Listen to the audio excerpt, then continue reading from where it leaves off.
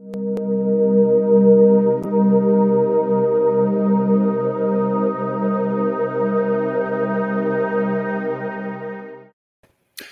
hello and welcome to a very special edition of our Alliance Against Seclusion and Restraint Live.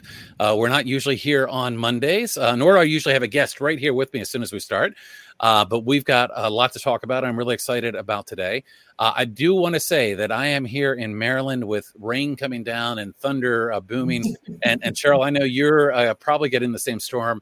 So if we quickly vanish, it was nothing you said, hopefully nothing I said, and nothing anybody else said. So with that as kind of an introduction, Cheryl, let me introduce you. I usually kind of go through the introduction separately, but I figured we would just kind of dive in. But I'm going to give you a little bit of introduction. I might go over everything, but of course, you're the founder and owner of Advocating for Kids and a special education advocacy organization. You do a lot of information and workshops for parents and professionals addressing the needs of Black and Brown children and those from lower socioeconomic status. You've got a Master's of Arts in Urban Education and Counseling, and you completed postgrad credits in psychology as well. And probably the information I have here is probably not even fully up to date. I know you've done the COPA training in terms of advocacy training. You have, I've got a lot here for you. Of course, NAPC as well, and just really have done a tremendous amount of advocating, not only in Virginia, but really kind of across the United States. But I think the most important title that I have for you today is my friend. It's always great to see you. You called me earlier this week, and we were having a great conversation, which is kind of what led to us deciding, hey, let's do a live event. Right. Because we were just having a conversation about it. So let me start, Cheryl, by just saying welcome and thanks as always. It's always a pleasure to talk to you, whether I'm joining you or you're joining me. It's great to see you.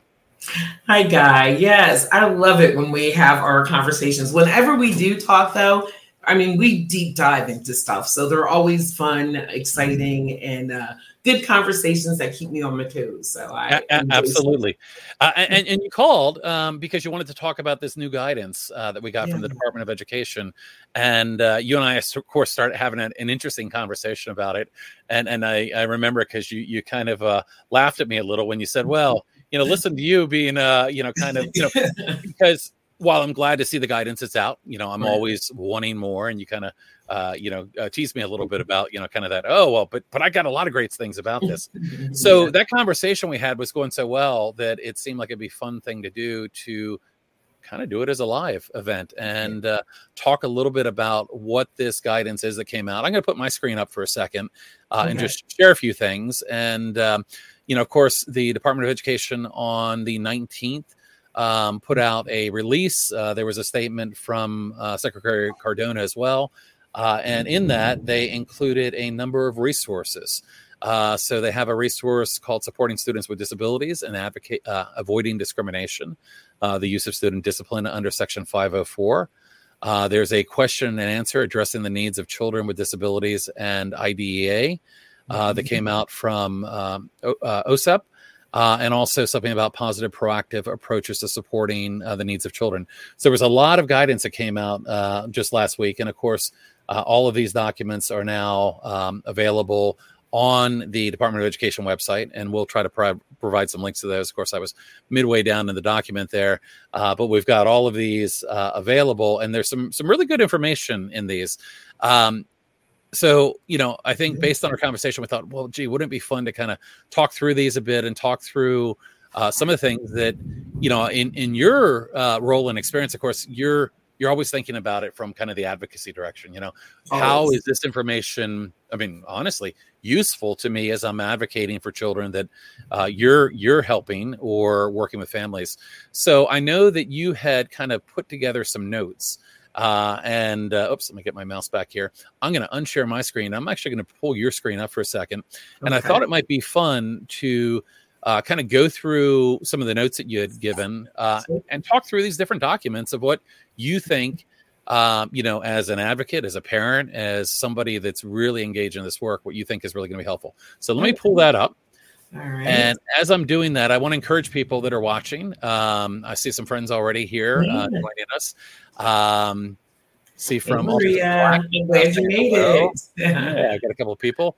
But if you're on watching us, please feel free to tell us who you are and where you're from. And as we're talking about this, if you've heard about this new guidance and you have questions about it, feel free to ask those as we go along. And Cheryl, I know you'll be kind of talking through your notes initially, so I'll do the work of keeping an eye on the chat. And if we get questions, I'll try to pop those up. But I know you're a pro at this too, so you might see the questions coming up. Right. And we can take those as they come. So I'm going to let you kind of take it away, and then we'll start kind of going back and forth and talking about it a little bit more. Okay. I want to thank everybody that's here joining us, Deb and Sandy and Maria Davis from Autism in Black and Lisa. So please post your questions. We want to hear what you have to say, and Teresa.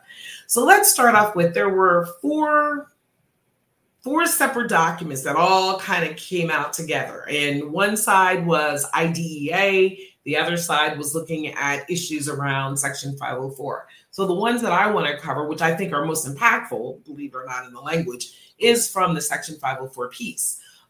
So first, there was like a fact sheet. It's a 4-page document where they kind of pulled out information that they found as facts based on data that they've been collecting throughout the year. So I'm going to kind of start with that piece, Guy, okay? And the fact sheet is called Supporting Students with Disabilities and Avoiding the Discriminatory Use of Student Discipline under Section 504 of the Rehabilitation Act of 1973. And so I'll put the links start with as you get to those as well. Say that again? I'll put the links in the chat as you mentioned the different documents. Yes, that's really helpful. I loved the definition of FAPE, right? Now, and it really, I don't remember this Section 2 being in it, but I've always been a fan of the definition of FAPE under Section 504 because I feel like it's broader, that it has more protections. And it's basically saying that, a free and appropriate education provisions are required. Provisions require schools to provide students with disabilities regular or special education and related service. Special education and related aids and services that are designed to meet the student's individual needs as adequately as a student who doesn't have disabilities are met. So that means that the child who may have ADHD, and I'm using ADHD because I'm ADHD and I can give better examples, and it's also easier. Okay. So under this definition of FAPE, they are saying that disability of ADHD, the school has a requirement to provide provisions for educational services, special education services, related aids, and other services. This whole document provides a lot of strong evidence that I've not seen out before, Guy, that really kind of talks about what that looks like, especially when you say special ed or related aids or services. And then it says that they're designed to meet the individual needs, the individual education needs as adequately as a student without a disability. So it's about equaling the playing field when we talk about Section 504, and that's why it falls under discriminatory, right? Mm-hmm. People with disabilities have different neuro needs as it relates to learning and instruction. And the Section 504 is to help level that playing field so that they too can grow and thrive as if a student without a disability. There's also some other pieces here about the division of FAPE that I think are important, that are often overlooked, at least in the cases that I've had this year around Section 504. And that is also the satisfying the Section 504 requirements for evaluation and placement, educational setting, and procedural safeguards. Guy, when I read that, I was like, wow, that's powerful, because generally, at least in my region and where I do engage in Section 504 meetings and plans, school districts are very limited in their knowledge, and they just want to focus on an accommodation. Mm-hmm. They very, very seldom will allow the conversation to even be about a placement, meaning a child with just a 504 going into like an inclusion class or a special education class. So I think it's really, really interesting that they talk about that and they use that language which for me is great. So, because if I'm in a 504 meeting, my kiddo needs to be in an inclusion class with a special education teacher. Now I can use this language and say, wait a minute, the new fact sheet says that this is a consideration. So that was one of the ones that I pulled out as significant and something that I can see myself using very much so in my practice or information that I share. That kind of struck me as well. And you certainly have a tremendous wealth of experience as an advocate doing this work. And working with people both with 504s and IEPs. I have less familiarity with the 504 plans, but my impression was, let me put it this way. Reading this guidance made me feel there was much more strength or potential strength to a 504 than my impression previously led me to believe. And that's a positive thing. And I think that's what you're saying is it puts a little bit more behind that to say, this isn't just about A, B, and C, but it's about anything that the child might need under that 504 plan, including things like placement that you don't normally maybe think about being part of that. Exactly. And that's why, when we first talked, I was like, I was really impressed with the 504 language because it really gives people gives parents, gives advocates, gives attorney more to work with. And things that you traditionally I struggle with seeing in the school. I had a couple cases in Maryland this year, and one of them was around a 504, and it was very difficult in getting them to finally agree, just providing additional aids and supports like behavioral intervention plans, which this document talks about a lot. So I think it's powerful. Do we have questions? Okay. This is very, I think, kind of relevant even early in the conversation here. And that's around, do children need to have an official diagnosis to be granted support? So from the perspective of a 504 or IP, do you want to take that? Yes. In fact, that's my next session, section on this. That's really great. And my thing is your child needs to have a diagnosis because within the definition of within explaining what Section 504, it is for people that have, it doesn't use disability as much, it uses impairment, physical or mental impairment. So yes, the child has to have some kind of disabling condition that significantly impairs them to function in major life activities like reading, learning, concentrating, alertness. The list is not exhaustive, which is what I like about Section 504 too. It's a huge list of how the child's disability may impact them in school. I think it's broader than it is under IDEA. And I want to go over the evaluation piece. Now, there's some really, really strong language that I had to highlight and read it here. So I had 4 cases this year where I had the issues that are outlined in here perfectly. That this would have been great information to use. I mean, I was able to get through the processes, but this guidance would have been wonderful to give to the staff. So this is about evaluations. One of I think one of the biggest myths or untrue information about Section 504 is that the parent somehow has the obligation of getting the child evaluated, then bringing a note to the school and saying, oh, look, my child has ADHD or Tourette syndrome or autism or whatever the disability may be. And then the school saying, oh, we want to, then now you're eligible. This document blows that out of the water.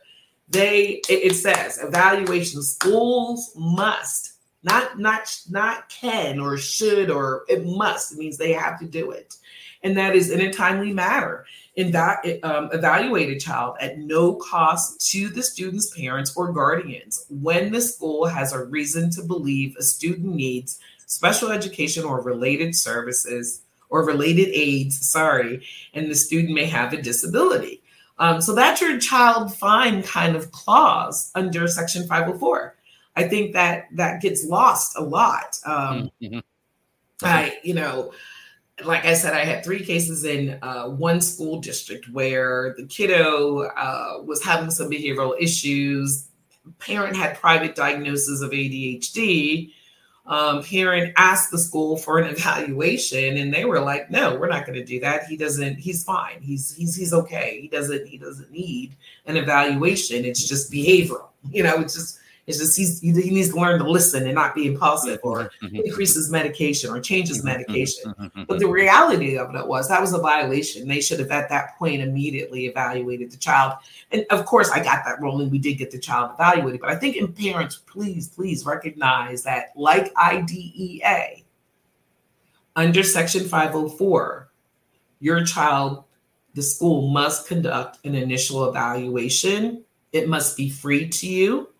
And they have this other section that I think is kind of interesting. No cost to the parent or guardian. And regardless of whether the parent or guardian has requested the evaluation, when the school has a reason to believe the student is in need of special education or related aids, including the student's behavior indicates that they may have a student's placement, including a behavioral disability. So to me, that's huge. If you have a kid who is getting referrals, like getting out of school suspensions, in-school suspensions, having disciplinary kinds of things happen to them based on their behaviors, that if you as a parent know it is part of their disability, and an evaluation should take place. Right. It's not okay to let the kid struggle. And that's what I feel that they're saying here when they talk about, regardless of whether a parent or guardian has requested the evaluation, if they see this pattern of behavior where they're having these issues with the student, that they have an obligation to evaluate. Yeah, I love that word obligation, because, when I read this, got the same impression, which is, yes, a parent might bring up the need for evaluation. A parent might be the one that's saying, "Hey, we think there's a problem." But really what the guidance gets to is that it's the district's obligation. Yes. Not just that the district can do it, but they have an obligation. Yes. So, I mean, I think it's even beyond being proactive, which you would hope that a district would be proactive and say, "Hey, we're seeing these kinds of issues. We're seeing maybe certain behaviors that are leading them to believe that there could be a disability," that they have an obligation, not just they can. Right. It really does put ownership to the district of taking that very proactive stance. And I would take it even a step further, that by the district not evaluating a student, that they are constantly suspending or restraining or secluding or calling to remove, that they are violating and they are engaging in disability discrimination. I would take absolutely, and denial of a free and appropriate public education. Yep. Because they make that language so strong in here for what they need to do. And they even say here, even if the student is doing well academically, the fact does not justify denying or delaying any evaluation when the school has a reason to believe the student has a disability. The school must respond to a parent's request for an evaluation, and a denial of a request can be challenged through procedural safeguards. And that's, I think, something that's absolutely important too. If you go to your school and say your child, within the first 9 weeks of school, your child has 5 behavioral referrals, your child has ADHD, school said, no, your child's not eligible under IDEA for some crazy madness, I say then you go and then you request an evaluation under Section 504. If they say no, I think you have, I highly recommend that you file a complaint with Office of Civil Rights for disability discrimination, because I think this document is developed specifically for situations like that. And we need to have tools in our parents' hands and our advocates' hands so that we can protect our kids from being traumatized by the restraints, the seclusion, the being kicked out of the school, the prison to school pipeline. That's the only way we're going to stop it. Yeah. And this one hits home with me a little bit, because I can go back several years and remember essentially being told that, that my son wasn't having academic issues. And in fact, was kind of told, well, that I had to manufacture some issues here to get help for a child. There's so much, I think, misunderstanding out there. And unfortunately, that puts a lot of kids and a lot of families in a really tough place in terms of getting services. A lot of false information that gets carried. But you're right, this is strong. And, I think even, the guidance is only good if we hold them to it. Mm-hmm.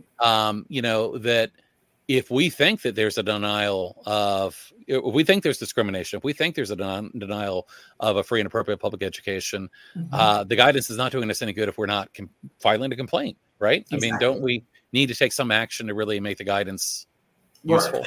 Exactly. I participated in the phone call that they had that day that they released this with the White House. They like to be a little celebratory about what they did. And I was able to get a question in one of my questions, because in Virginia, we don't have any state oversight at all when it comes to Section 504.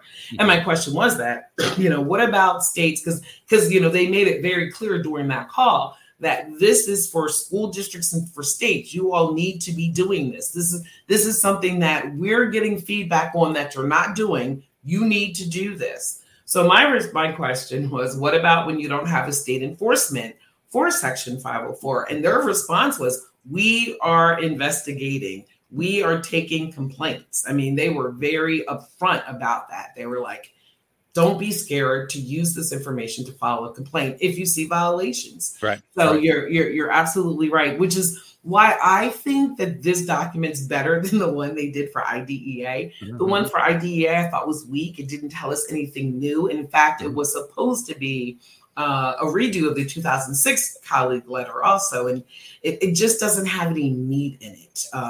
But this one has a lot of good stuff that you don't generally see in guidance department, in guidance documents about the school's obligation. If you are doing this, if you are constantly kicking a kid out of school, you and your staff, you had the obligation to evaluate this child. And when and because you didn't, you denied FAPE and you discriminated. So I want to move on to one other section of this. Let me just get one question here real quick, because we actually have a lot of chatter going on. Oh wow! In the chat, so maybe you can hit some of that in a few minutes. Yeah. But one of the things that we sometimes hear, and I've been there, when you hear, well, it's guidance. We have lots of guidance out there, but this guidance is a little different in terms of, there is guidance in here that says the Office of Civil Rights would not find that a district was, that the district was not following the law if they were doing X or Y. This guidance is really more than just, we think you should do these things. This guidance is really about, if you're not doing these things, it's likely, if you were to be investigated, that these things would be found against you. So Mandy asked, I had a state board tell me that guidance is not a requirement. And that may be true, but this kind of guidance, this is essentially the Office of Civil Rights telegraphing to districts, if you're doing this, there's a number of the questions that are asked in this guidance that get to, we would not find that to be reasonable, or we would likely not find in favor of district doing these things. So while this may be guidance, it's guidance based on legality of enforcing Section 504, right? So this is a little stronger than just, these are things you should do. So Mandy, you and I are on the same wavelength, because my follow-up question, Guy, when I said that I participated in the White House discussion about this, was her exact comment. I was like, the other issue is that, this is guidance. I've had school boards attorney tell me that it's guidance, that they don't have to implement it. And they were like, you are right. Your school board attorney is right. It is guidance, but it's guidance on the obligation the school district has. So I love the way that she said that. It's like, this is guidance on what you're supposed to be doing. So you don't have to do exactly what the guidance is, but we are telling you, this is what you're supposed to do. This is what the law says. So if you're not doing this, then it's an issue. Right. So I just thought that was amazing. She had the same question that I actually asked the White House staff about. Yeah. But to me, that takes it to the next step, which is, if you're not following this guidance and someone files a complaint, under these circumstances, we would probably not side with the district. So, and it says that, yes. Yeah, exactly. So, it's very strong guidance. If you're going to say that, but I know what you're saying. We've kind of gone through that before. We had guidance go out in 2012 about restraint seclusion, and we still have many states that have no laws around restraint seclusion. Exactly. But this is different, because there is that legal enforcement piece here, right? Exactly. And I was very disappointed because I still do. My heart is invested in restraint and seclusion work too, and I was disappointed. I was a little disappointed that they weren't a little stronger on restraints in seclusions, but they did include it when they talked about patterns of behavior, that if the school district is restraining a child or secluding a child over and over, then they need to be doing something else because that's not what they should be doing.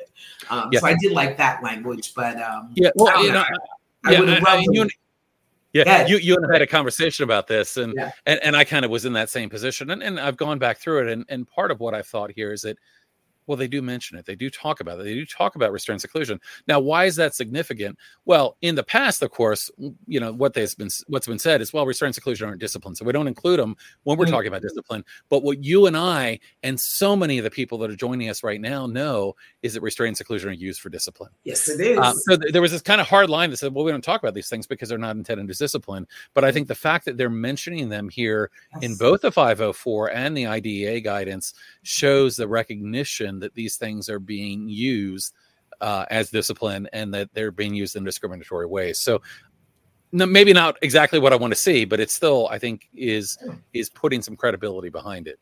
It is. And think about it. Think about like your own personal experiences. I don't know how much you mind sharing at all the times that your child, say, was restrained or secluded in any time more than one or any after that first one.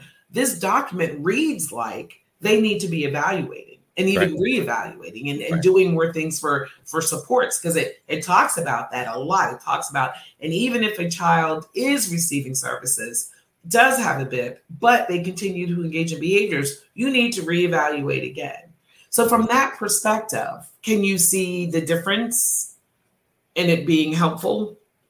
Oh, absolutely. Look, I forget, I'm not interviewing you. You're interviewing me. So. Oh, no, we're having a discussion. That's what it's all about is talking about this. But, definitely I think that things are broadly moving in a better direction. But where things will never be good enough to me is like, it shouldn't be this hard. It shouldn't be this hard for parents.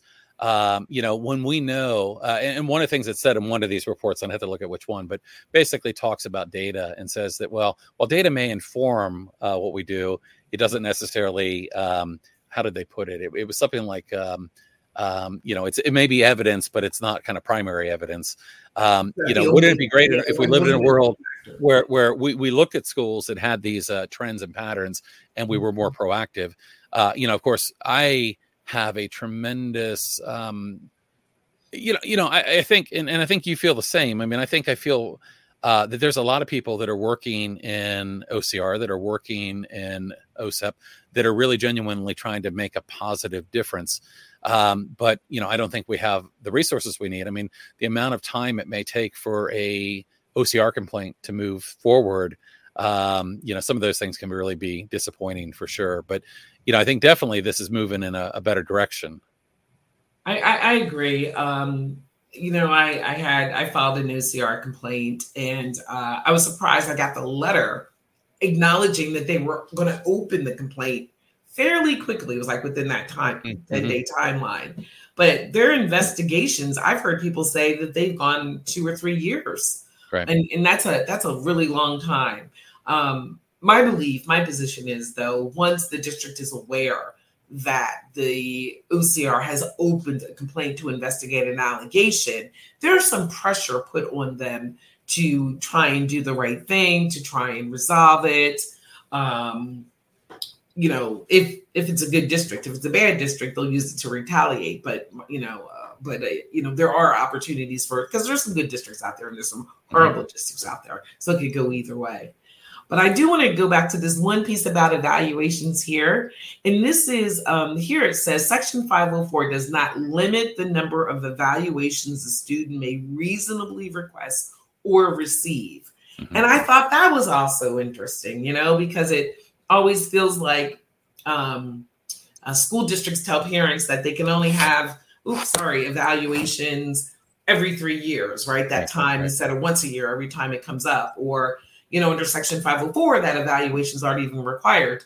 This document literally says, no, you can do, there's no limit on the number of evaluations. There's also no limit on the kinds of evaluations. So you can do behavioral assessment evaluations. You can do IQ evaluations, speech evaluations, OT, any evaluation that is going to give data on what the child needs based on their disability is an evaluation that can and should be done equally under Section 504 as it's done under IDEA. Mm-hmm. That was the big message I got out of all this evaluation piece.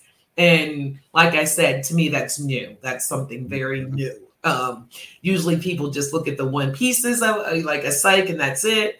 A lot of times districts want parents to go get the evaluations and don't want to do it at all. And I've even have sat in meetings where the districts claim that the evaluation is just a record review where no new data is collected. It's just whatever they already have, teacher feedback, SOL, or whatever their high stakes testing may be in that particular state, and determine whether or not the child is eligible under Section 504.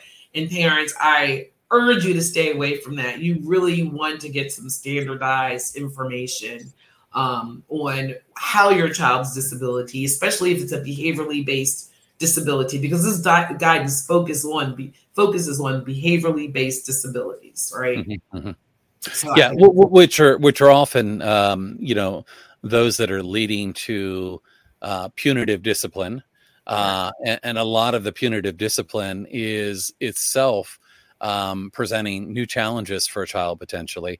One of the things that I like collectively about this guidance was that there was a real focus, in my opinion, when you looked at it holistically, of saying something that I think you and I and others say a lot, which is that, if we're seeing behavior, it should be a signal to us that we're not appropriately meeting a child's needs. And I feel like I heard that throughout this guidance, but then it took it a step further and said, and if you're not meeting a child's needs appropriately, the next step of that is to do additional evaluation. So yes. that seemed to be very consistent in this guidance, was that, discipline should, in fact, be a reason to look at doing evaluation. Exactly. I mean, it says that regularly. And it's saying, again, it puts the obligation on the school districts. If you see that, that's your trigger to give some supports. And it also talks about, even if your child has the 504 already in place and you're still seeing some behaviors, you need to reevaluate again, identify if additional testing is needed, identify if additional services are needed. They talk about providing social work services. I think I have that in here. Well, not on the fact sheet. So that was a majority of the information out of the fact sheet. Okay. I'm going to now move down to the actual guidance document, and that's what it was called. Supporting students with disabilities and avoiding discriminatory use of student discipline under Section 504, blah, blah, blah, blah. U.S. Department of Education Civil Rights. I didn't mean that. So, sorry.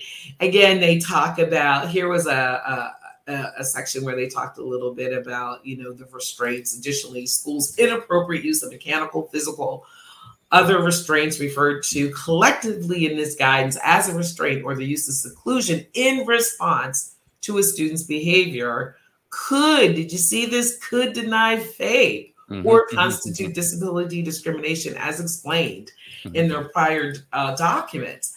And they came out early. That was like on page 3. Right, so, they gave it front attention, which was good. Because, again, that goes to the idea of what we talked about. Restraint, seclusion isn't for behaviors. That's right. Yeah, I was very pleased to see that. I mean, at the end of the day, it ultimately said something very similar than what we saw in the 2016 Dear Colleague letter, which said essentially that if you use restraint seclusion only once, that it could result in new problems. It could result in a denial of free and public education. But I was pleased to see it, like you said, having that kind of priority. And I'm also trying to recall here, I've got my notes in front of me, but that doesn't mean I can find what I was looking for. But I have recollection that there was a previous version of this document, and I went back and looked at the previous version, and I don't think that it mentioned restraint in that previous version, if I'm not mistaken. I don't think it did either. Yeah, I really don't. Yeah, I went back and looked, and I'm like, oh, well, no, it didn't. Because I was going back through all of them because I was comparing a couple of them to like, right, because our other ones got archived under DeVos. Mm-hmm. So these are restating some of those ones that were archived and adding stronger language. So yeah, I was doing the same thing, going back and forth trying to find that too. But they had so many footnotes that I will be checking out later. So I will definitely. I've been through it a couple times and still not gotten to all the footnotes. We have a lot of comments and questions. Wow. I do want to make time to go back to them. There's some I want to get to. I see over here too. Yeah. Okay, so but I want to hit this one real quick because this, I know what the response is in my head now. But I'm curious what the response is in your head, and I think you just said it, is the burden on the parents to request additional evaluations. Now, let me go back to this piece right here. I mean, it says about the school. If the school must, in a timely manner, evaluate the student at no cost to the student's parents or guardian when the school has reason to believe, right? So that puts the responsibility on the school district to identify that this kid's struggling. He's having some behaviors. We need to investigate that through an evaluation process. So, yeah, and back to the point, it's the school district's obligation here, right? It's not just that they can; it technically is their obligation. It is their obligation, yes.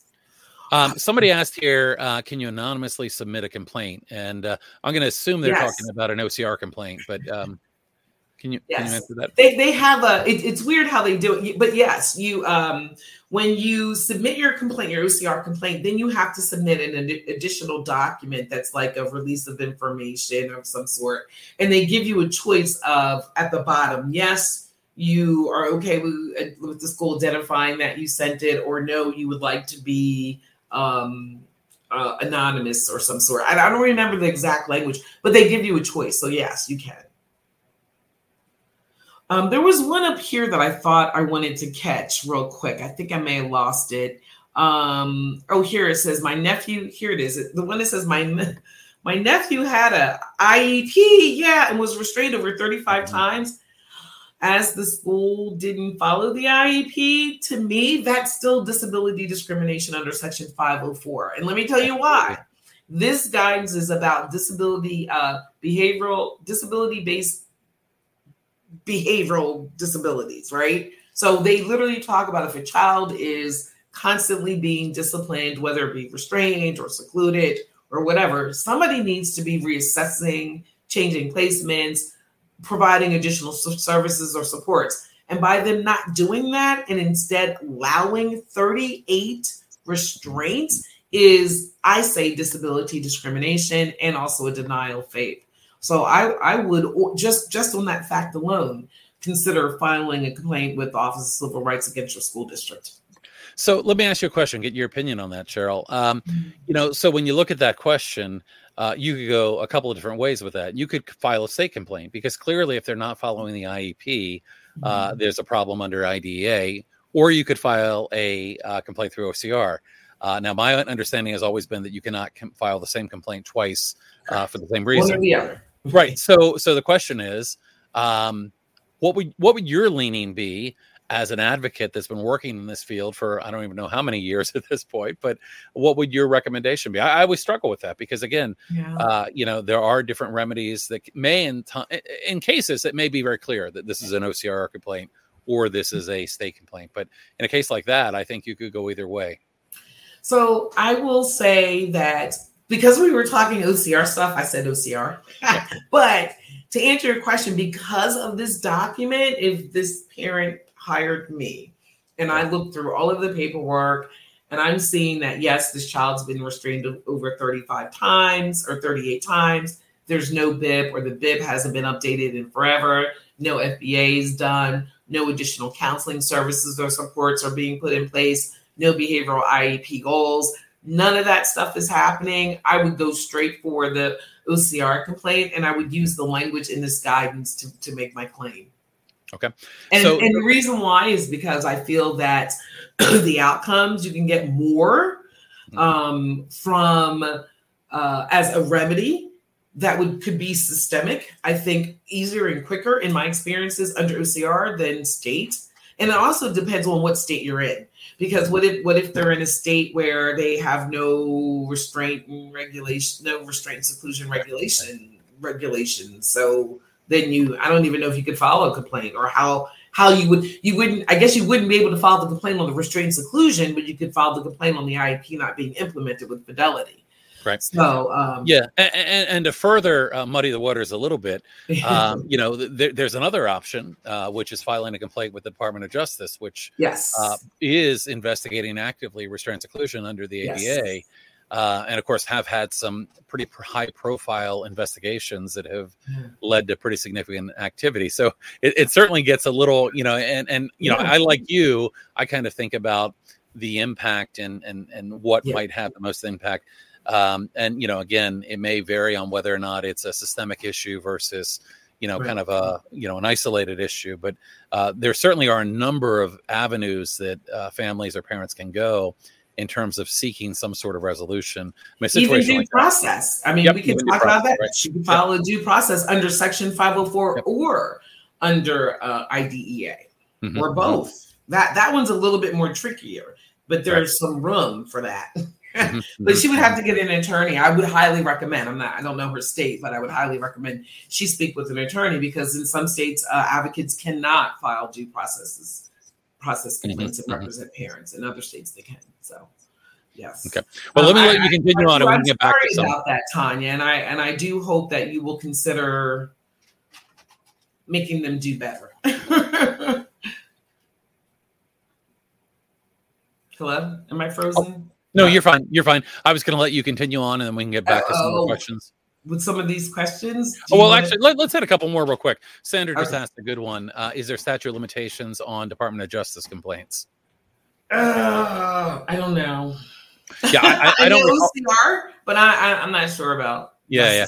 I don't recall either. I believe that there is a time frame, but I don't recall specifically what it may be. But that is a question that we can probably get an answer for. Yeah, we can Google that when we get off and let you know. I'm thinking if so, I don't even want to guess. I don't know. Yeah.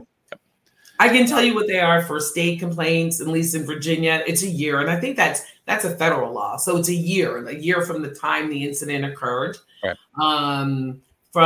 If it is a OCR, it's 90 days. And if it went beyond the 90 days, you can request a waiver, but you have to be able to explain why you went beyond the timeframes which within the regulations that they give. Right. Sandy just mentioned that due process is cost prohibitive for many families, and certainly that can be true. Absolutely. That's like the biggest lie, I think, under IDEA, and school districts will try and play that up, is that parents can have representation for due processes, and they don't. Even though IDEA says you're supposed to have free or reduced legal resources, none of the people, at least in our state and a couple of the other states I've checked, have a list where you can actually find an attorney that will represent you in a due process that knows how. A lot of the legal aids are underfunded, so they don't have attorneys that are really focused on special ed. They do a lot more with housing or immigration, it seems like. Special ed seems to kind of be on the back burner. You have disability law centers, but not enough of them, usually, to be able to really provide the free and reduced legal services for due process complaints. So it not only is it cost prohibitive, it's hard to find an attorney that is knowledgeable and stands a winning chance in a due process case. Do you want to go through some more of your notes here, and then we'll come back? Sure. That's good. So the evaluations. This is just one other piece. That they must that the evaluation must be based on relevant information. Not just one source. It needs to be several sources. It says when a student's evaluation shows that challenging behaviors is based on a disability, a team of knowledgeable individuals, usually called the student section 504 is responsible for determining services and supports. And that's where I think, we were doing evaluations. I'm sorry. That's right. We already talked about that. I'm sorry. We did the restraint seclusion. And they use this term a lot. And I think that we should start using this term a lot too. I generally don't, which is disability-based behaviors. But I think that that is when dealing with Section 504, because of this guidance, that is a term that we want to kind of use in our work, in our language, making sure that we're connecting that, yes, in addition to whatever a child may have on one part of their disabilities, because sometimes they're comorbid, whatever behaviors that may get in the way need to be related and discussed on IEP plans, and using this language.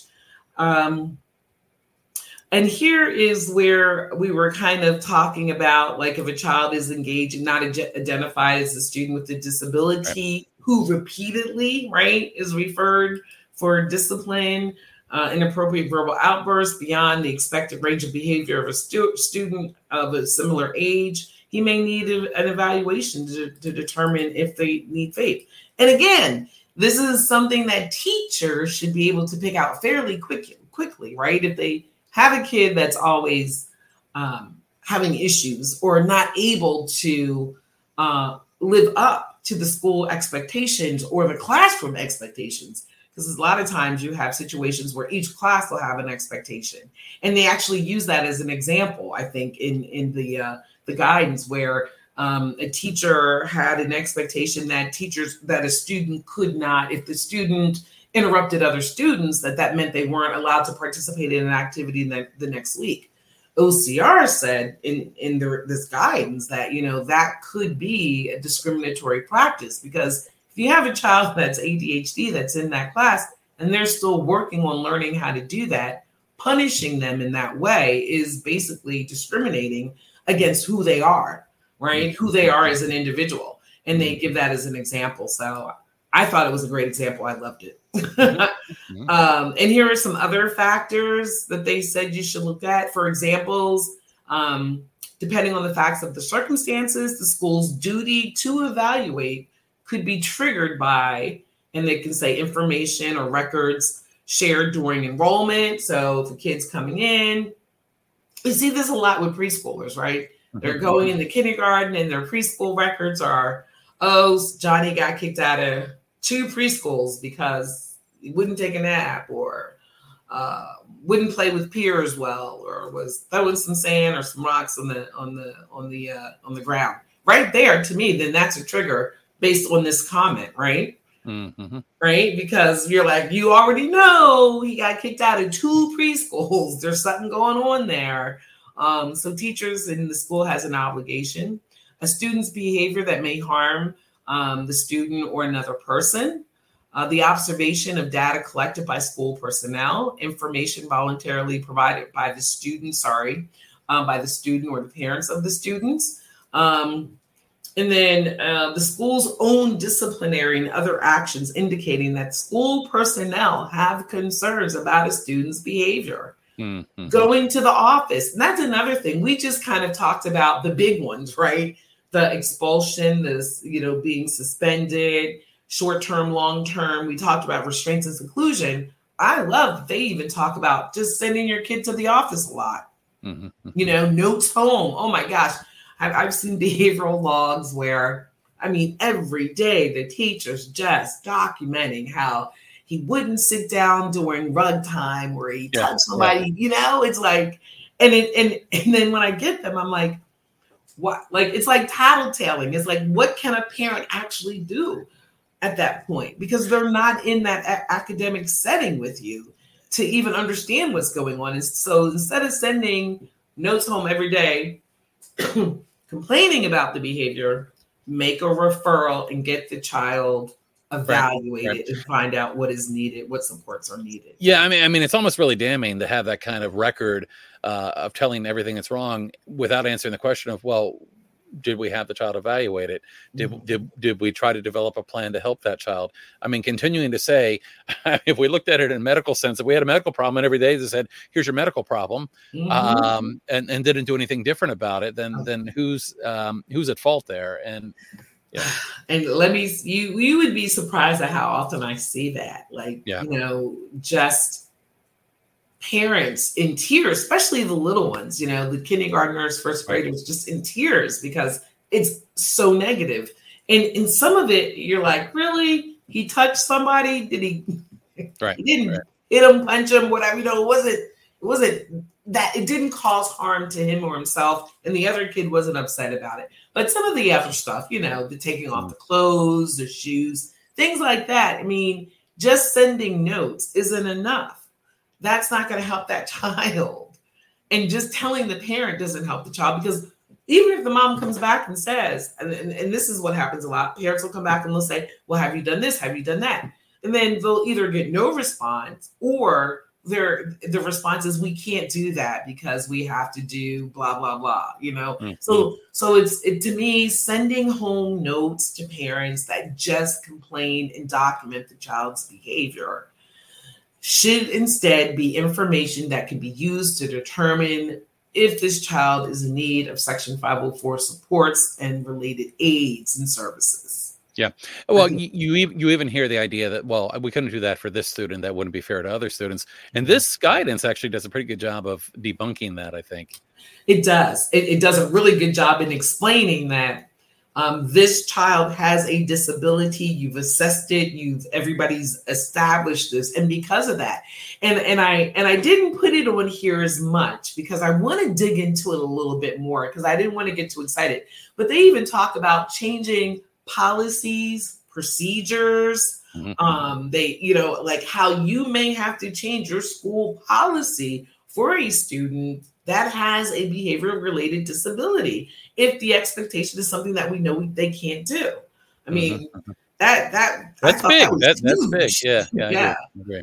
Yeah. And now this last one, of course, resonates with me because it's talking about kind of the impact of previous discipline, saying that if you restrain or seclude a child, you might cause them trauma. And of course, that can lead to new academic and behavioral difficulties. And I think that's a really important one, especially, as you look at things like, these adverse or punitive approaches. Right. Yes. So those are just a few, of what it was like 3 pages, just that quick pieces. But there's, just a lot of information to continue to digest. My most interesting piece is now, watching this being implemented across the districts, right? Getting a case where I get to say, hey, we need to evaluate this kid for Section 504.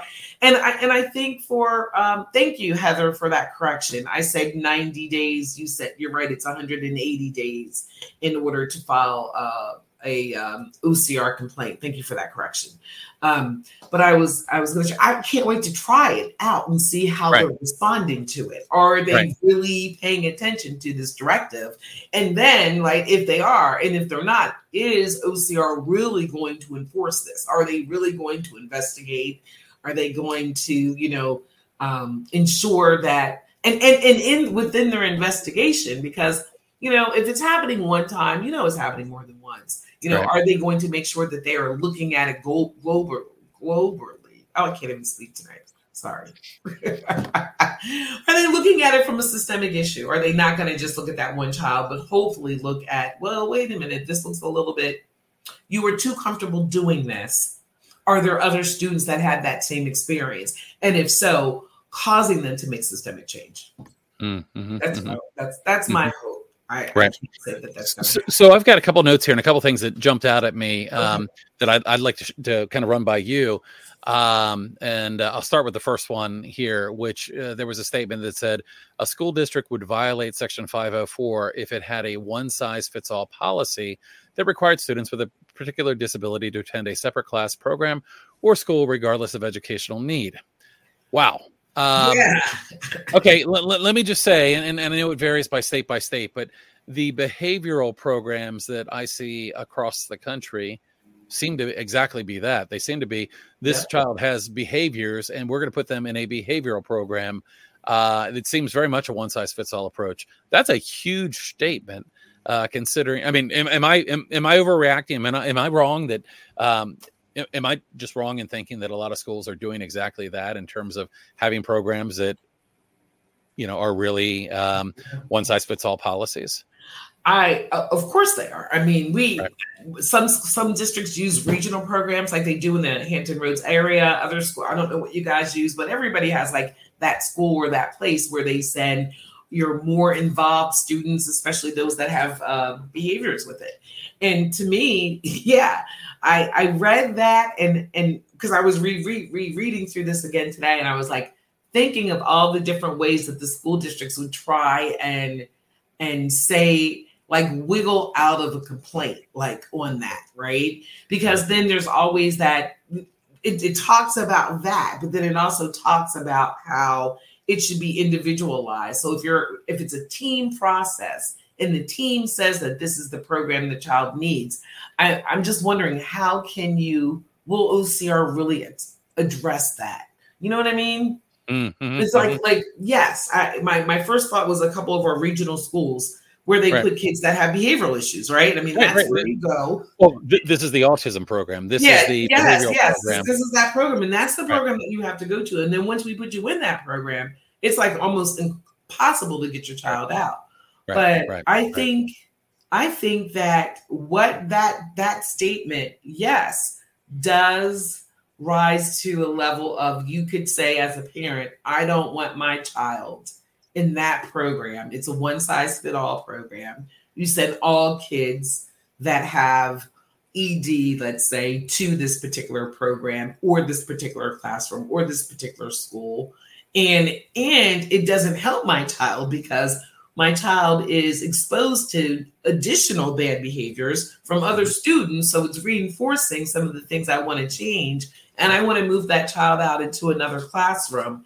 And if they say no, file a new CR complaint. That would be interesting to see what would happen. I know what you said and I know what you read, but I also know how school districts work. They're going to of course, language in there that make it seem like it's the individual needs that child needs that, and the only way they can get it is there. But I think if a parent can prove that they can still get those supports in a least restrictive environment, then they would be okay.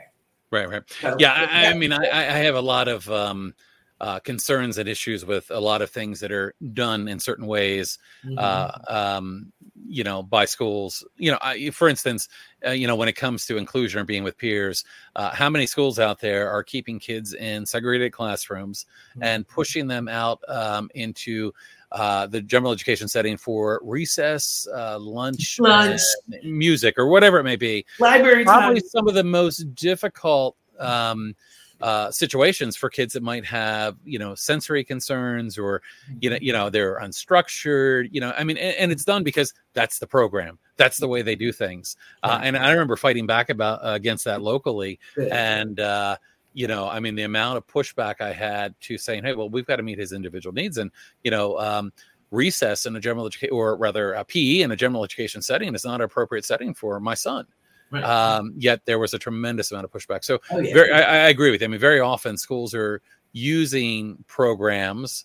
And there's also, there's racial, issues there as well. I mean, you look at the number of Black children that might end up in a behavioral classroom versus, or even with the diagnoses, end up with the different diagnoses.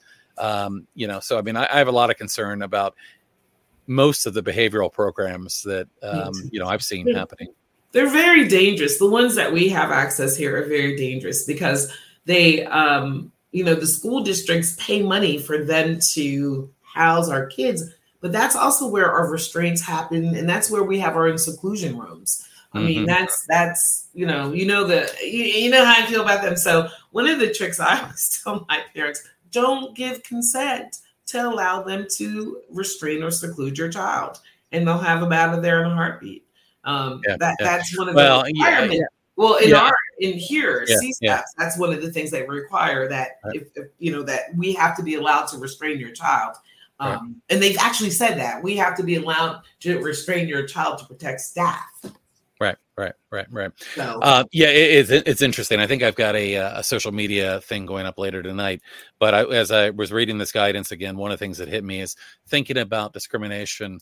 In my opinion, if you're building a seclusion room inside of a special education classroom or near a special education classroom, that signals to me discrimination. You are showing that you have an intent to use it on certain students. And it talks about stereotypes, right? So, hey, are you going to file a complaint? Yeah, because that's a stereotype. Because they even said you cannot use stereotypes about students with disabilities, various disabilities. And if they are building those specifically by SPED Ed or in SPED Ed classrooms, that's targeting. Yeah. Well, and they almost exclusively build them in SPED Ed or next to SPED Ed. No, I think that's a huge issue, and I do want to take that up with OCR in one way or another. Maybe it is a complaint, but maybe I can reach out for a conversation. Let's about it, especially new guidance and say, hey, I just saw this. Hey, look, would this rise to that level? I don't know how it can. If you're saying the discipline should not be, how can you build a seclusion room? It doesn't fit at all. Let's talk a little bit about and I'm trying to find the language that was used here, but we know that there are a lot of instances where children with disabilities are having shortened school days. And this guidance certainly hit on that quite a bit, talked about, and I've always called them illegal send homes, but how many times does a special education parent get a phone call, we can't handle them, come take them home. It's not necessarily being recorded as a suspension or expulsion or anything else. Did you have any reaction to the guidance kind of talking about that? And it seemed like there was a lot in there in terms of that all of this time that kids are being sent home should be accounted for. Yeah, I loved it. It had really good language about it. It gave several examples of what that could look like, and it also even talked about requiring parents to participate in activities and for just students with disabilities, which is also a discrimination. So I thought that was wonderful because that happens so much. They, students are told that they can't go on field trips or they aren't allowed to participate. Or only if a parent can go. Only if a parent can go. And then usually there's a fee with that, right? The school doesn't pay for that. Right. So that is definitely, that's probably one that they would love to get and could resolve pretty easily by, and that should be reimbursement of any financial expense it costs the parent to go on that trip. Because other parents wouldn't have had to have that burden of paying for it. And also just like within school, it doesn't even have to be out of school. How about in-school auditorium events, pep rallies, things like that? Are kids with disabilities allowed, and are they making it, making it so that they can also be a part of the school community? Right, because that's exclusion. Otherwise, you're excluding kids. There was another. I just put my own quote up here because this was something I got out of the guidance. Nonetheless, OCR's continued enforcement experience reflects that many students with disabilities face discipline because they are not receiving the support, services, interventions, strategies, and modifications to school district or district policies that they need to manage their disability-based behavior. This is that point we talked about earlier, but I love, like you said, that it mentions policy specifically. Yes, it does. It does. It really does. And that for me was very huge. That was big because we have my mind started going into how can I use this? What am I going to be doing to use this to make some changes where I provide advocacy services? And I know one of our school districts, Virginia Beach, they have an outer zone policy that specifically talks about if a child has any kind of behavioral infractions, referrals, or any incidences like that, that they're not eligible really to access that outer zone waiver option that other students will be. And to me, that's disability discriminatory because if you have if your child's disability involves behavior issues, then you would be excluded from being able to have an outer zone waiver. So I think that's what they're talking about when they're talking about policies, right? Right. Yeah. One of the other things this guidance did that I thought was really helpful was in more than one of the documents. I think in both of those documents that we've gone over, in both the documents, and I'm actually going to pull my screen up here for a second. They did something really great, which was they provided definitions. Now, why is this great? Well, for a lot of reasons.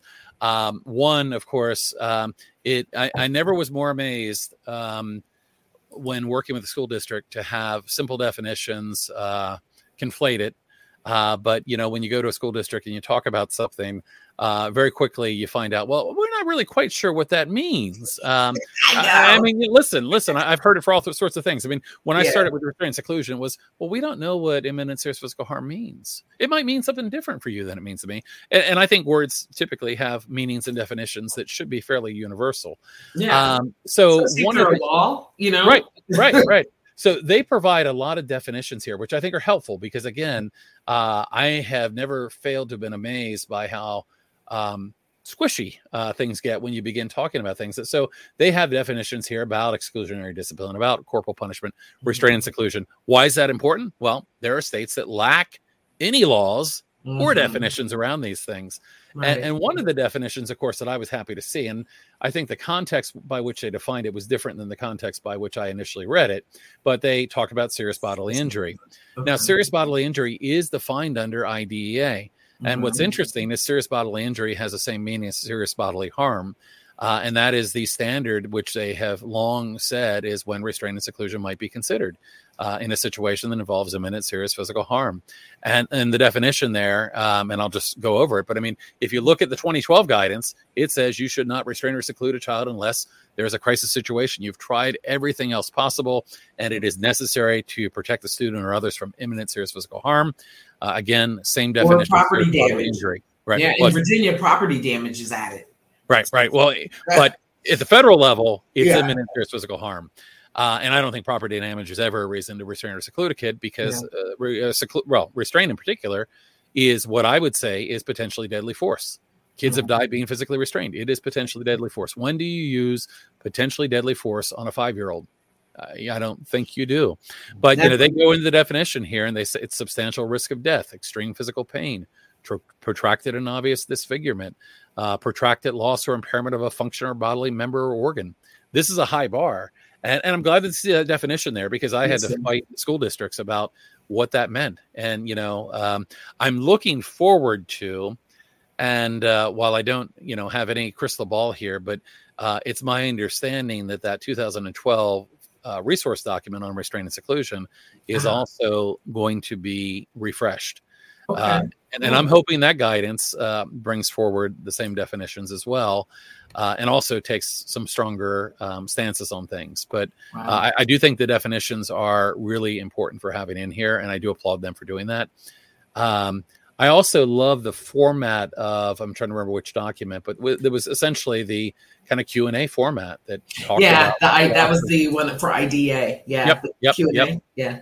It does a great job. And there was one in particular, in fact, let me cheat here because if I cheat, I'll find what I'm looking for. And there was one more piece too I wanted to share that I just found. So how long are we here for? I want to. Cheryl, until you tell me you have to go, but really? Okay. Yeah. I planned till 7 or 7:30, but okay. We can keep going for a little while. Let me point out this one piece, then I'll bat it back to you. Okay, and this again was one that was really meaningful for me, which was: does the Office of Special Education Programs consider restraint or seclusion to be an appropriate strategy for disciplining a child for behavior related to their disability? No. Right? OSEP is not aware of any evidence-based support for the view that restraint and seclusion is an effective strategy in modifying a child's behavior that are related to their disability. That's huge. That is absolutely beautiful. Yes. Yep. All right, you take it away. I'm sorry. Yeah, I like when I think about that. So, maybe parents can put that as their parent comment. The new guidance says, "Boom," just to make sure. I forgot about this point that. Talking about examples again that they said, here was another section that was pointed out that I did highlight. I forgot to continue to scroll down. This is called Identifying Necessary Behavior Supports, including Behavioral Intervention Plans. And this is where they were talking about if other activities. So, you've done the initial behavioral plan, maybe the kid still needs some additional supports, and I love that they talked about, counseling sessions. How often do you hear that service being offered under Section 504? I don't. I mean, I bring it up, but I don't hear schools Like, oh yeah, we can put them in some individualized counseling and help them work on that, deregulation issues or whatever. You never hear that. School social work services. I think that's huge. And that could be bringing in community supports too, that the student needs to be helpful, to be able to access education and instruction. They have school-based mental health services, physical activity, and opportunities for the students to leave the classroom on a scheduled or unscheduled basis to visit a counselor or behavioral coach when they need time and space to cool down or self-regulate it. And self-regulate, of course, not a seclusion room, right. Yeah. But cool down. So, I love that. The only change I would make in that language would be or co-regulate. We often forget that a lot of our young students have not even developed the capacity yet to self-regulate, and really need the well-regulated prefrontal cortex of an adult to help them if they're having a hard time. But I agree with you. I think that's great. I did not and have not yet had a time to really dive into the other document, the positive proactive approaches to supporting children with disabilities. Okay. Did you have any other feedback on that, or have you had a chance to dive into that? Yeah, I kind of dove into it. And to me, it felt very familiar and similar. Right. Nothing like stuck out like, oh, this is what I need. They did talk a lot more about COVID, the impact of COVID on students, the need for paying attention to some more of the social emotional needs of our kids. But I actually felt like when I did them all. I read them all. I went through them all twice at least. Right. And I was more disappointed, like I said, with the Q&A one, because I just felt it didn't say anything that it hadn't said. It really did felt like it was just redoing the one that had been archived. Gotcha. I didn't notice a lot of new, rich language, but I was glad they pulled it out of archive for sure. Right. Yeah. And I'm always happy to see people talking about proactive strategies. Yes. I have some mixed feelings on whenever I see the evidence-based. MTSS. Some mixed I have feelings major concerns. Maybe that's why I wasn't excited, because I'm not a big MTSS fan. Yeah, and no, I agree with you, and I have a lot of concerns around PBIS as well. Certainly, I think there may be some things that are useful here, but I've not had the chance to really dive into this. I was pleased though to see talk about universal design for learning. Okay. Kind of a UDL approach, which is basically where you're making a universal approach that makes things accessible for everybody.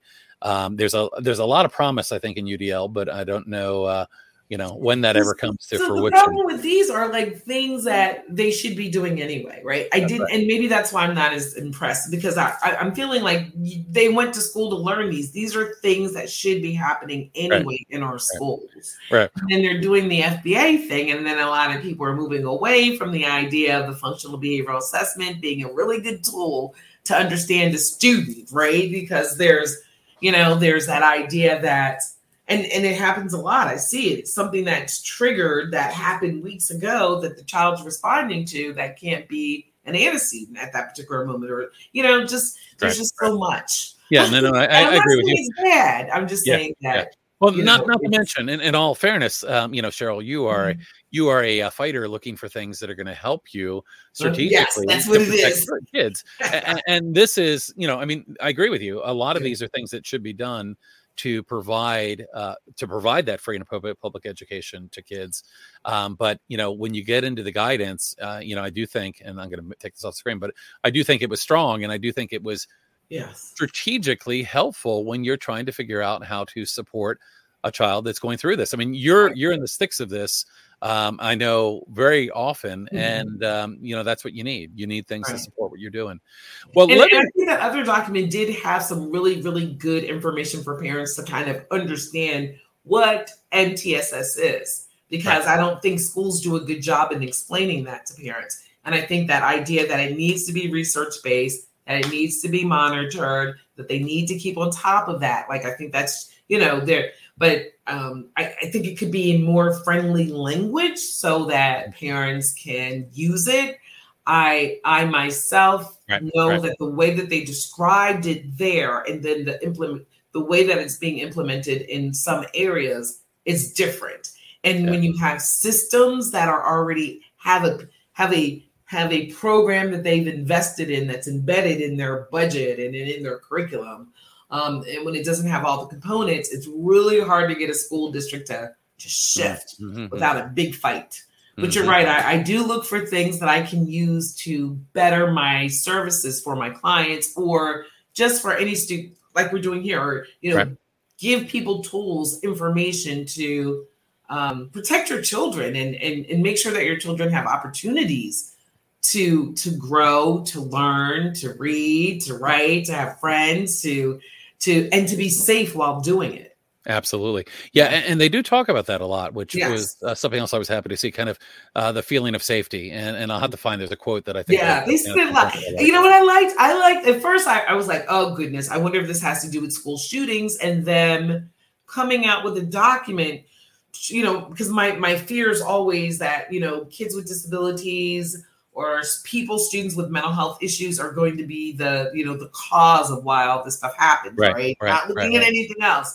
And I was fearful that the document was going to give school districts permission to perhaps do the opposite of what it actually does because of the fear with school shootings. But they're very clear. They even talk about threat assessments in one part of it. Guy, they were saying that schools that use threat assessments or have memorandum of understandings with police, that they also too need to understand that what disability discrimination looks like for a student that has a disability that has behaviors associated with it under Section 504. And they recommend that the teams work together. Like if you're going to do a threat assessment on a student that has a Section 504, make sure somebody from the Section 504 department in your school is a part of that, so they're not discriminating against the student.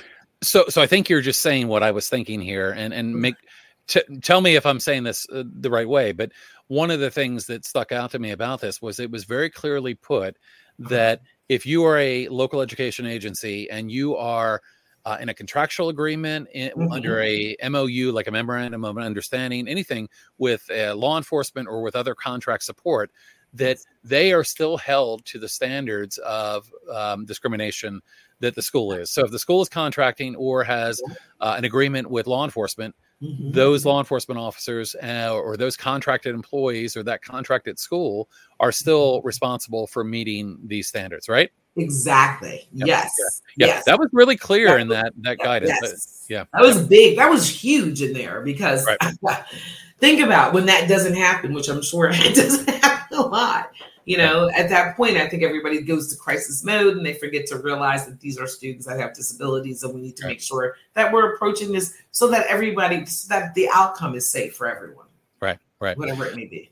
Yeah, I found that quote, and it was entire school communities benefit when all students feel safe, seen, and supported. I just love seeing that language there because that's language that resonates with me. I want to try to have a little bit of a lightning round and go through. We have so many comments and questions here. We will not get through them all, but I thought maybe we could quickly try to address a few things, and I'm just going to pick out a few here. You pick them, and we'll do our best. How do you quantify data on restraints when schools aren't really required to report it? Well, they are if they are restraining, right? If they have a state law, do I have to go back up? So if they have a state law, as I understand it, part of the state law needs to be about recording it. And don't they have to report it to Office of Civil Rights anyway if they're restraining? So yeah, they may not have a state level reporting requirement, but all states are required to report restraint seclusion data to the Office of Civil Rights. So, Trina, they are required to report it, but as we all know, it goes vastly underreported. The Government Accountability Office actually came down on the Department of Education, Office of Civil Rights, saying we've got a problem. There's lots of districts that aren't reporting it, but there is a requirement. Some states do have state level reporting, and if your state does not, advocating for that kind of legal change can be a good one. We do it here in Maryland. I know some other states do it as well, but getting state level data can be really helpful. Very helpful. Yeah. And also you have to be careful with the data. Always assume it's underreporting, It's underreported, in my opinion. Vastly underreporting, vastly. Here's an example for you, Cheryl. So what's the latest data? 120,000 restraints and seclusions, according to federal data. When I looked at Maryland at the last full school year, we had about 28,000. Now, does that mean that Maryland was 20% of the entire country? No. Wow, What it means is our Maryland data was, and probably did not agree with what they submitted to OCR. So there's a big problem on the state level reporting. And I remember asking questions at our district, like, well, gee, you're required to report these things at different levels. How do you do that? They had a totally different chain of custody for numbers that got reported to OCR and numbers that reported to the state. Make no sense at all. Yeah. So Tanya said, loving the new guidance, but what are your feelings that it will have impact at reducing restraint seclusion? They previously had the 15 principles document that didn't seem to reduce restraints. So the 15 principles was only for states that had not. My understanding of the 15 principles wasn't that every state was going to be implementing that. It was only for states that had restraint and seclusion laws that they were going to develop, and that they were just recommendations. They weren't really guidance because there's no federal law about restraint and seclusion. Unlike what we're saying on the Section 504 disability discrimination, we have a law that says you cannot discriminate against a student with a disability. So the guidance is how to make sure that law is honored. My belief is that hopefully not, I don't know about reducing restraint or seclusions, but I hope that the guidance and that parents can see this as an opportunity that if your child is being restrained and secluded and they're not getting services, immediately they need to be getting services. And that part of those services should be to avoid the child being restrained and secluded, and that they use some of the other behavioral intervention recommendations that the guidance talks about. So I don't know if it'll reduce, but I think it gives parents and the community a tool that if it happens once, immediately, hopefully you can get in there and intervene before it gets worse. Right. Yeah. I mean, the 2012 document, the 15 principles, was really guidance like we were talking about before. Guidance without teeth, really. Meaning that this is what the Department of Education thought was the best approach. And I think the hope had been that guidance would influence states that were developing laws. And it did in some cases. Maryland, my state, followed a lot of the guidance that was offered. But there are some states out there today that still have no laws around restraint seclusion. So you're absolutely right. Yeah, I mean, it is crazy. What makes me feel optimistic, one, like you said, Cheryl, it's a tool.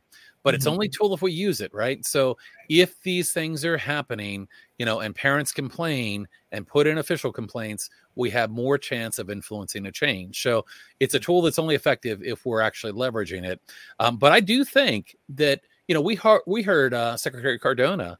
I was attending an event where he spoke and talked about restraint and seclusion. The inclusion of this and all of this documentation focused around discipline, to me, is an indication that the Department of Education, both in the Office of Civil Rights and OSEP, are looking at restraint and seclusion seriously, and that they want to do things to cause a change. So I think be optimistic, but know that nothing will change if we don't stand up for change. If we don't encourage people to file complaints and to take action to defend their children's rights, little will probably change. But I think we can. Yeah. What is there an update on it? Because I knew, excuse me, you've been extremely active with Bobby Scott, Congressman Bobby Scott, for the ESSA. Every student, not ESSA, CASA, right? Right. Keep All Students Safe Act, right? Yeah.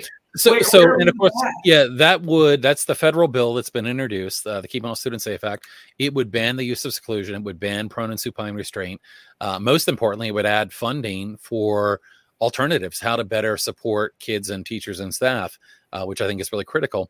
That bill currently has more co-sponsors in the House than ever before, more co-sponsors in the Senate. But last I heard, it was still remaining still. I've actually put in a couple emails recently to one of Bobby Scott's staff folks to find out where that is and if that's moving forward. I think, my honest opinion, Cheryl, I don't know if it will pass this time. I think at some point it will. but things are so unpredictable right now that it's hard to know when that'll happen. So, I remain optimistic. I think, and you, I think we both agree, this has to be federal law. Yeah, it is discrimination. It is. While OCR said, well, we don't look at data alone. When you see 80% of restraints and 77% of seclusions, that to me just spells discrimination, right? But they did go a step further to say, however, if you pair it with, right. So you can find one student out of that 80%, you got them. Right. Let's see. Nomius Maximus. Here we go. Ever needs an interview with an adult who went through it. And I would encourage you to reach out to me. My email is Guy Stevens, STEPHENS @endseclusion.org. We're always looking to share stories of individuals that have been through this. And again, sorry that you've experienced this. Know from the many parents and my own child as well that have gone through this, how difficult it can be. Let's see. I'm just kind of looking through a few of these here. We've talked about the guidance issue. There's so many. Wow. Yeah, there are. We got a lot of feedback here, and I kind of went back up to the top for a second, just because I wanted to have a chance to look at some of these comments here. Let's see. Somebody said there's so many teachers that are hushed. I'm prepped not to refer students to testing for special education. Yeah, and I mean, there certainly have been issues like this where states are trying to suppress numbers in terms of number of students that are identified. Yeah, and that's part of the retaliation, which they're a protected class too, right? If teachers, I know some of my biggest cases, my Chesapeake 6 case, had it not been for a teacher willing to go against the norm of being hushed, we would have never known what was happening. And I just encourage teachers to, if you can, put it in, try it anyway, put it in. And if they harass you, you can file a complaint. I don't know if you're in a stage in your life where that's an option, right? If you're a single parent, I get it. And you're raising your own children. You have financial obligations that you have to be responsible for, and you don't want to risk your job. But if you are in a place where you are willing to speak up, there are protections. You can also sue on your behalf for retaliation if they retaliate against you.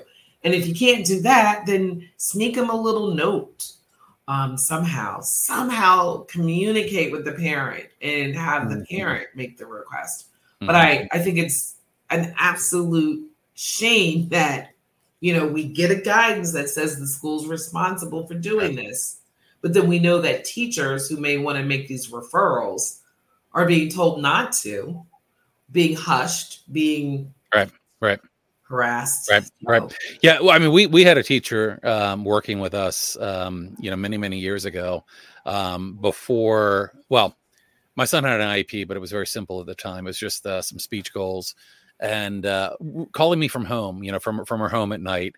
And sharing information with me kind of on the lowdown because she was afraid. She was afraid to talk. Yes. And, that teacher really helped us to get things moving along. But it's sad. I mean, we talk about retaliation and you know this well. You know this well. Yes. I'm trying to think of the young woman who we had talked to before, the teacher. Yes. Her name is just like my head. Yeah. Amani. Yeah, Amani. That's right. But teachers are retaliated against just like parents sometimes. Yeah. All right, let me work through a couple more of these. For doing it first. Right. Yeah. I had a lot of issues working in schools because all of the discrimination I saw, I was told I could not even pass my card to parents or teachers on school grounds. I don't know what your role was there, but it doesn't unfortunately surprise me. Let's see. Somebody mentioned not filing a complaint, but they didn't get in with 180 days.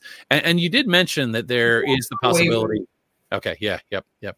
You can ask for a waiver. You just have to explain why. And and this is a reality of it is a lot of times parents don't realize they can even file a complaint on a particular issue until after that time period has passed because say they listen to us and they're like, oh, wow, I didn't realize I could do it. Use that, give a reason for why you didn't. And if it's that you didn't know that you could file, make sure you let them know that you didn't get procedural safeguards or you didn't understand them and they may accept it. Right. Yeah. I mean, that's one of the roles that I hope that, the Alliance can serve for people that are going through things like restraint seclusion, is to let people know, I mean, these are the things that you can do. Right. People don't know. I mean, there's a lot of people that are past that time frame. Right. Let's see. Heather said, even when a state does block seclusion, schools still use it as a behavioral intervention. They just give it a cute name and don't document it. That's a big concern I have, and I've actually spoken to Heather before. That's a reality. Yep, that's a reality absolutely. that every parent that sends their child to school starting in Virginia in September is going to have to face. And that's scary because you don't know what that means, because that one restraint or that one seclusion could be the end of a child's life. Absolutely. Yeah. One restraint or seclusion can not only, be the end of a child's life, can be, the start of trauma and a lot of difficulties for the child, the family. Yeah. It's heartbreaking. Well, I'm going to go down to the bottom and see if there's. I'm so upset about Cornelius Frederick. That is like one of the most horrendous cases when I did my presentation for Autism Black. I kind of did a really deep dive into that, and we watched the video. He literally threw a sandwich. And he died for throwing a sandwich. When did we as a society think that was okay to treat our children like that? Oh, absolutely.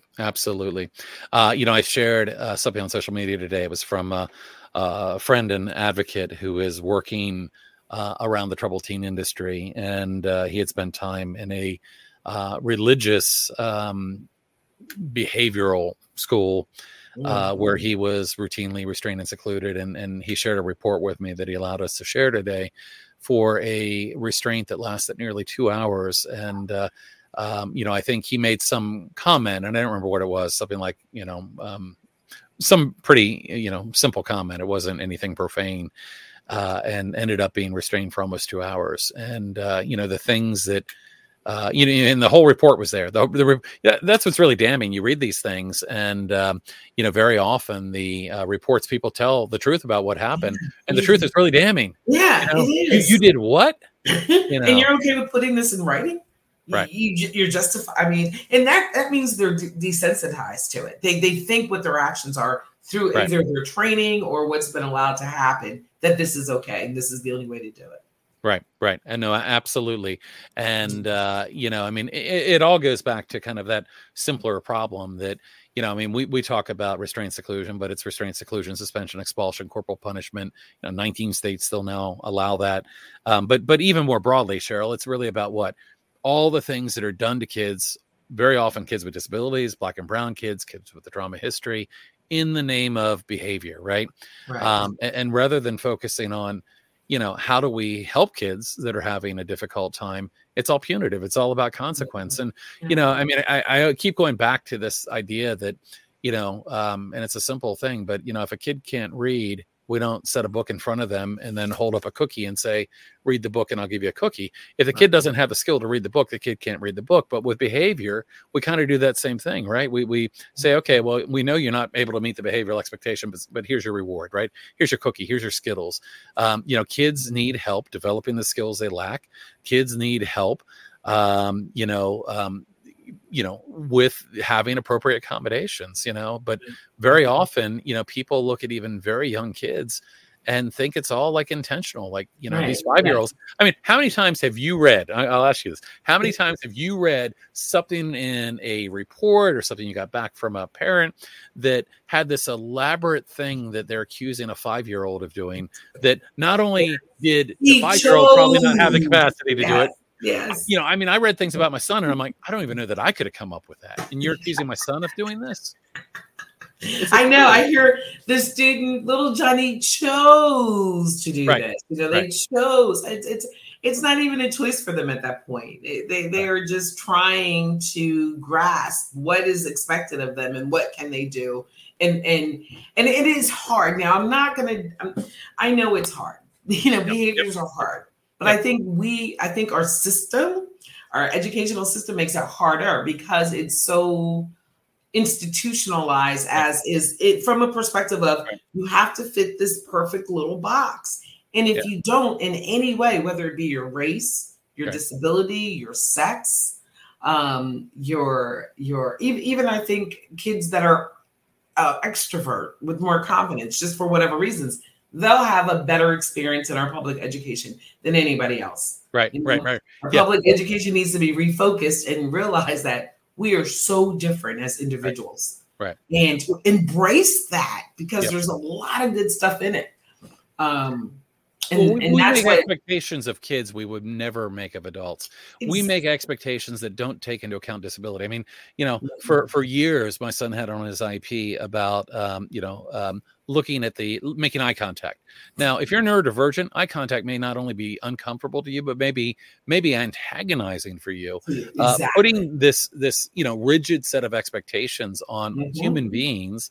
And I would say, I mean, to me, one of the biggest issues is this idea of compliance, right? It's all about compliance. Ooh, it's all about compliance. We've got to make kids comply. And what do we want for our children? Do we want them to be compliant, or do we want them to be creative? Do we want them to be thoughtful? Do we want them to make connections? Do they want, compliance, not the top of my list by any means. Mine either. Yeah. And but I'm neurodivergent. So compliance is just for me an opportunity to challenge you. Right.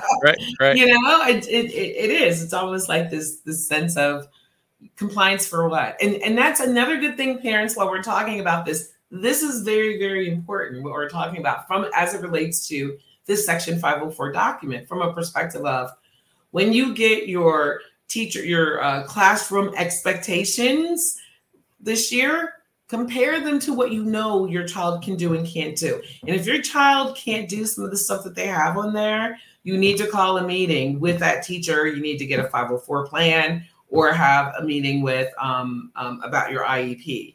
That's a really good way to kind of stop some of the issues before they start. Mm-hmm. Really pay attention to what those teachers are expecting of your child.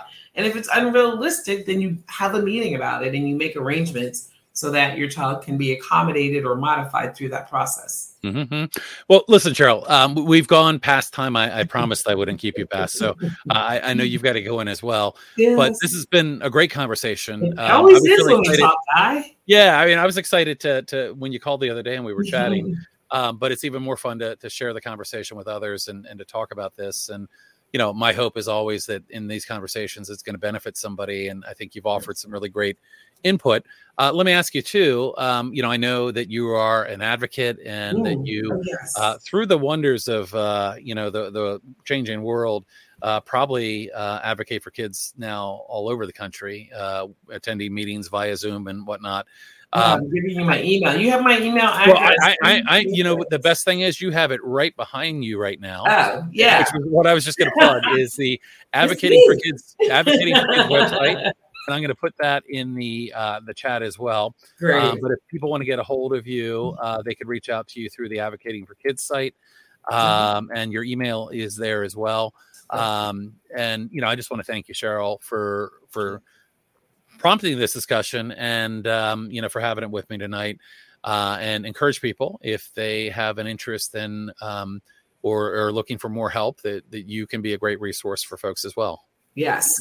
Please reach out to me if you're interested in some trainings. I'm going to be doing some trainings. Thank you. Coming up on a whole bunch of stuff, but I think I'm definitely going to do a training on behavioral what are they calling it? I said I was going to call it disability behaviorally based, right? Because I think that this document can really, really help parents protect their children and help parents help their children have a good school year. So absolutely. So and it's going to continue to be a tough school year. Yes. Last year was a tough year. This year will be a tough year. Yeah. It's going to continue. So Cheryl, thank you so much. Thank you everybody that joined us tonight. Thank you everyone. And we'll see you again soon. All right. Bye-bye. Bye-bye.